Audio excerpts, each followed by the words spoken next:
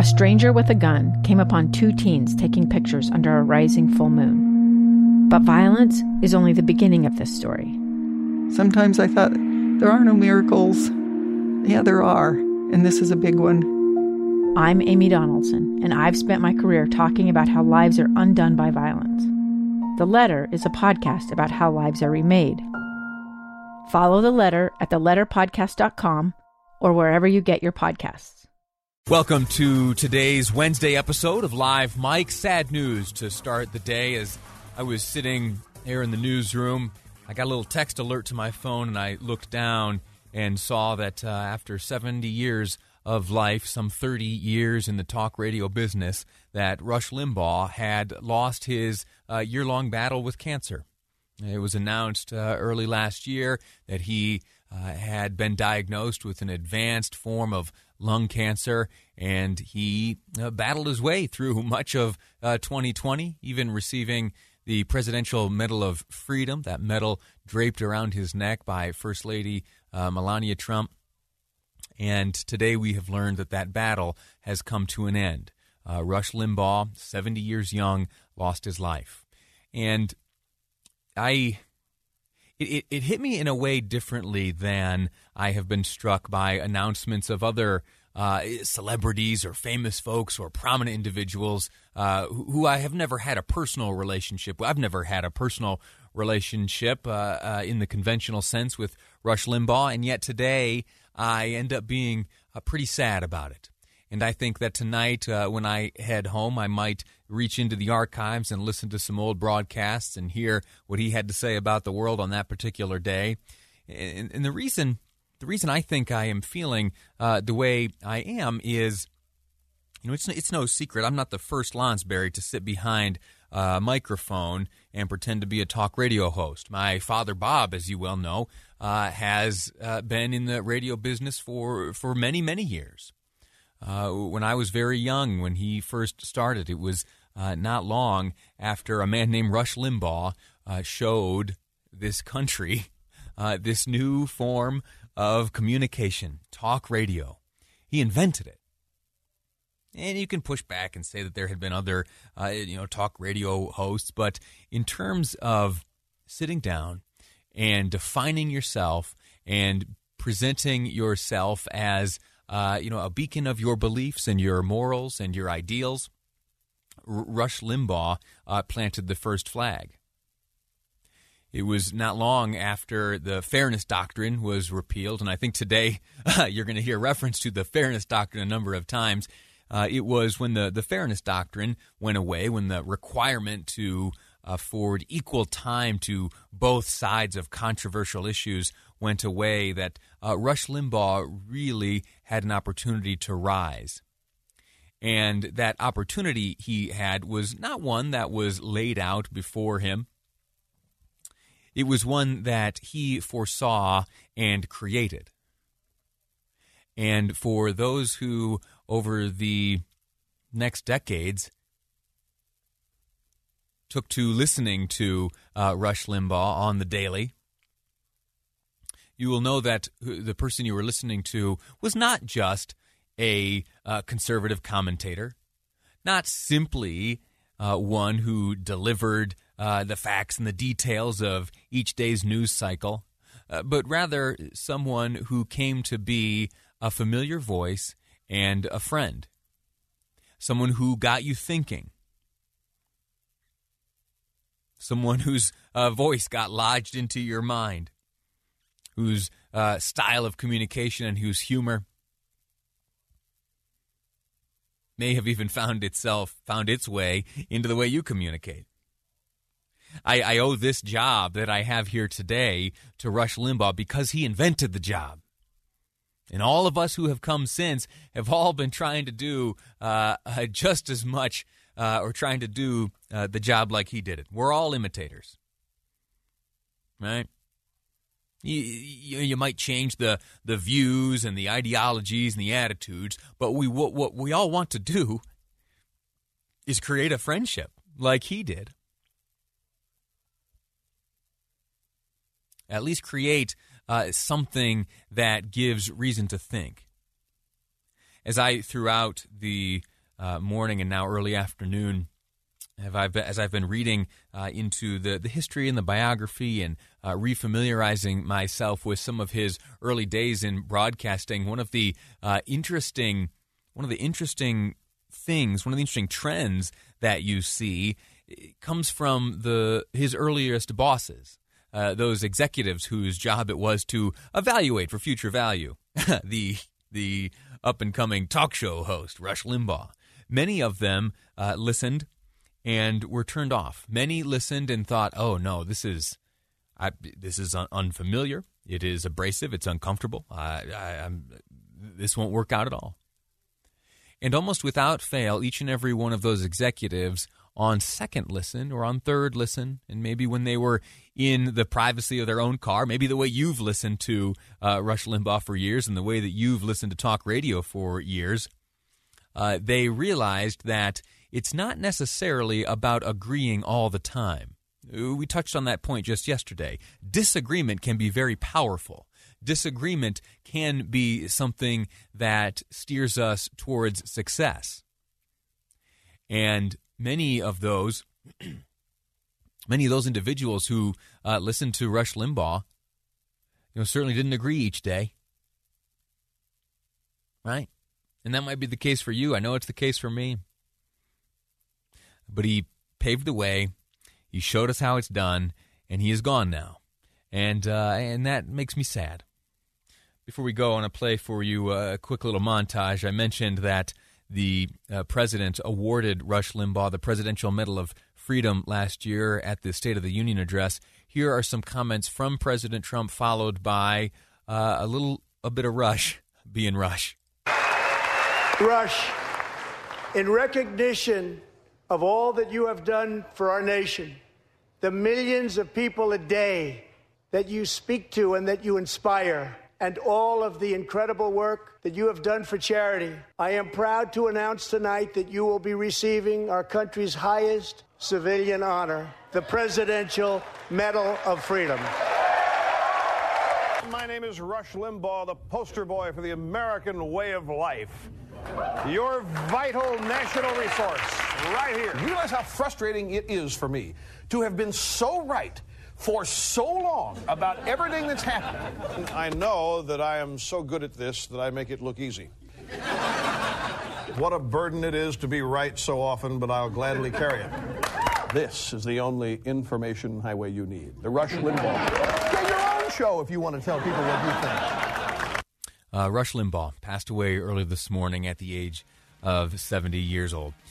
Quick break. When we return, we're going to shift focus on the weather. We've all been pounded by the snow and the cold and the blowing. How long is it going to stick around? We'll hear from Kevin Eubank with KSL TV next on Live Mike. I'm Lee Lonsberry, and this is KSL News Radio.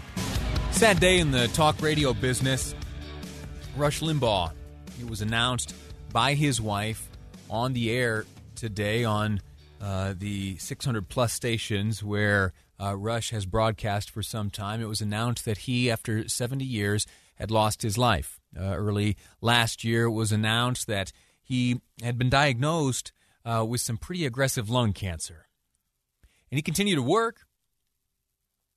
He continued to speak to his audience, and not long after the diagnosis, in fact, was awarded by then-President Donald Trump the Presidential Medal of Freedom. You've heard me talk about my affection for Rush Limbaugh and my recognition that he, in large part, is responsible for this business today. Responsible for the medium and the format and the friendship that can exist between talk show host and listener. And to get some thoughts on what this day means is another man who has influenced and impacted this industry and this medium for many, many decades. Proud to call him a friend of mine. KSL News Radio's Doug Wright joins us. Doug, sir, welcome to the program. How are you? I'm doing great. Thank you for inviting me. Of course. You woke up this morning, you heard this news. What were your first thoughts? It's a loss for our industry. I mean, it truly is, regardless of how you feel about Rush Limbaugh. And honestly, I'll be very frank, I was not his biggest fan. But regardless of how you feel about Rush, what his show was, what he was able to do for, and I believe to, America, he was a force to be reckoned with. He truly was. I cannot think of anybody in my lifetime who had more sway, more clout. It was a little reminiscent of some of the old-timey radio folks that had so much sway, Father Coughlin and other people back in the 1930s, because radio was the medium. And Rush, in many ways, I thought resurrected, especially AM radio. AM radio had just been written off. Everybody had moved on to FM for that higher fidelity, and they wanted their sound in stereo. Well, a good talk program doesn't necessarily have to be in stereo. Sure. And Rush capitalized on that in a big, big time way. You mentioned sway and influence. How did he amass that? Well, he had a gift of conversation, not with others, but conversation to express what he believed, what he thought. I mean, look at the titles of his books, The Way It Ought to Be. And then, the follow-up, and I can't remember exactly, what was it, Lee? I Told You So, or something to that effect. He was right, was the basic premise. Yeah, that just absolutely, here's what I believe. Here's what you should believe, too. This is the way it ought to be. If you disagree with me, you're wrong. And a couple of years later, see, I told you so. And that was Rush's style. It wasn't to facilitate a conversation. It was to have the conversation with himself primarily. As you know, he wasn't a big guest guy. He would just talk on the radio and tell you what he believed, why you should believe it. And if you didn't believe it, then something was wrong. And it's really interesting. I learned a lesson many, many years ago, and I learned it from Billy Graham. I was reading his autobiography, and he said, if any two people are agreeing on everything all the time, only one of them is doing the thinking. And that just jumped off the page. And I thought, the thing that's made this great country what it is today is the fact that we can disagree. And in the past, yes, it's been strident at times, but generally we come back and we agree and we unite. I think the question that many of us should ask in our society today is, are we a uniter or are we a divider? And it always troubled me when somebody told me they were a ditto head. If somebody who listened to my radio program, our radio program, when you were producing, and they had told me that they were a ditto head with me, I would have figured I'd failed. So Rush is an amazing force. I don't want to diminish in any way what he did for radio, what he did for talk radio, what his influence on the country. But at the end of the day, I ask this of any of our political leaders, business leaders. I ask it of anybody in our industry. Did you unite the American people today, or did you divide them? And Rush, in my humble opinion, and you can send the hate mail to dwight@ksl.com, but I think, sadly, there was a lot of division there. Will there be another? Will someone fill the void left by the passing of Rush Limbaugh, or will he have been a singular entity and the whole medium will go on redefined and different than the way he left it and created it? We may have a force. I don't think it'll be anything like Rush. He was one of a kind. He was one of a kind. And he was gifted at what he did. He truly was. He spawned many other notable influences in the media today, not the least of which was Sean Hannity.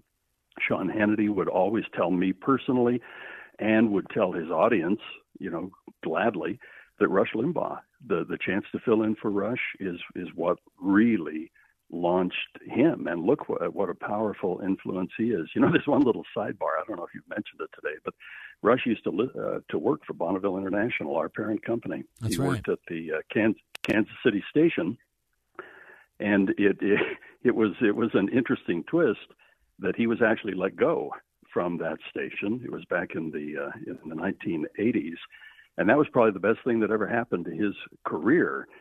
He went to Sacramento, if I remember correctly, and then, boy, his career just began to skyrocket. But, he used to be on the payroll of the same company that you and I worked for. Fascinating. I think the repeal of the Fairness Doctrine may have aided him a bit as well.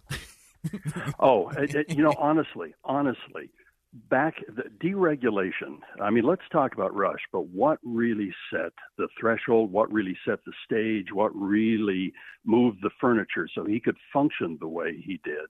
And it was deregulation and fairness doctrine. I mean, everything changed in the middle 1980s.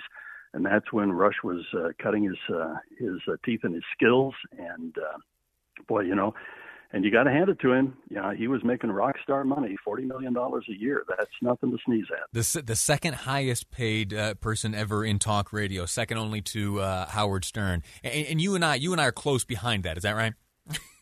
Oh yeah, we very well. I'm imagining you surpassed my $1.98 an hour now. Oh yeah. So, I said double that, or I'm walking. It's important when we are acknowledging the passing of someone to hopefully acknowledge just indeed what a tour de force they were, and Rush indeed was. As I mentioned, if somebody wants me to sit here and say that I was a huge fan of Rush, I was not. But I will tell you this, he was an influence on our industry, opened many, many doors. And, he did, and I have not fully answered your question of, what was it about Rush? I don't know exactly what it was. Time, place, manner, everything, his charisma, his magnetism, the skill that he had over his craft. But people used to always, and you heard it too, back when you were producing, and I'm sure you've heard it now, sure, that, well, hey, why don't stations put liberal talk people on? Well, they do, and they almost always fail. Doesn't sell. There's no audience. There's no market for it. I know it is an interesting anomaly. I'm sure somebody will be writing books about it for in years to come. But yeah, it was sad to see the passing of Rush Limbaugh. Doug Wright, listen, our time's expired. Always a treat to have you. Surreal, honestly, every time you and I are chatting together on the radio here after our history together, and for how long I've admired you. So thank you for your insight here and your reminiscing on the life and career of Rush Limbaugh on the day of his passing. Doug, thanks again. In honor of his passing, ditto. There you go, mega dittos. All right, that's Doug Wright. We're going to take a break right now. When we return, it's time for the top two at 2 o'clock. The top two stories at 2 o'clock coming up after the news here on KSL News Radio. It's the story of an American held in a dark Venezuelan prison. Then all of a sudden, they all kind of lined up. They pointed their guns at me. And this is the point where I thought, I'm going to die today. I'm Becky Bruce. I spent a year working on Hope in Darkness, which now has more than 2 million downloads. Find it on kslpodcast.com or wherever you listen to podcasts.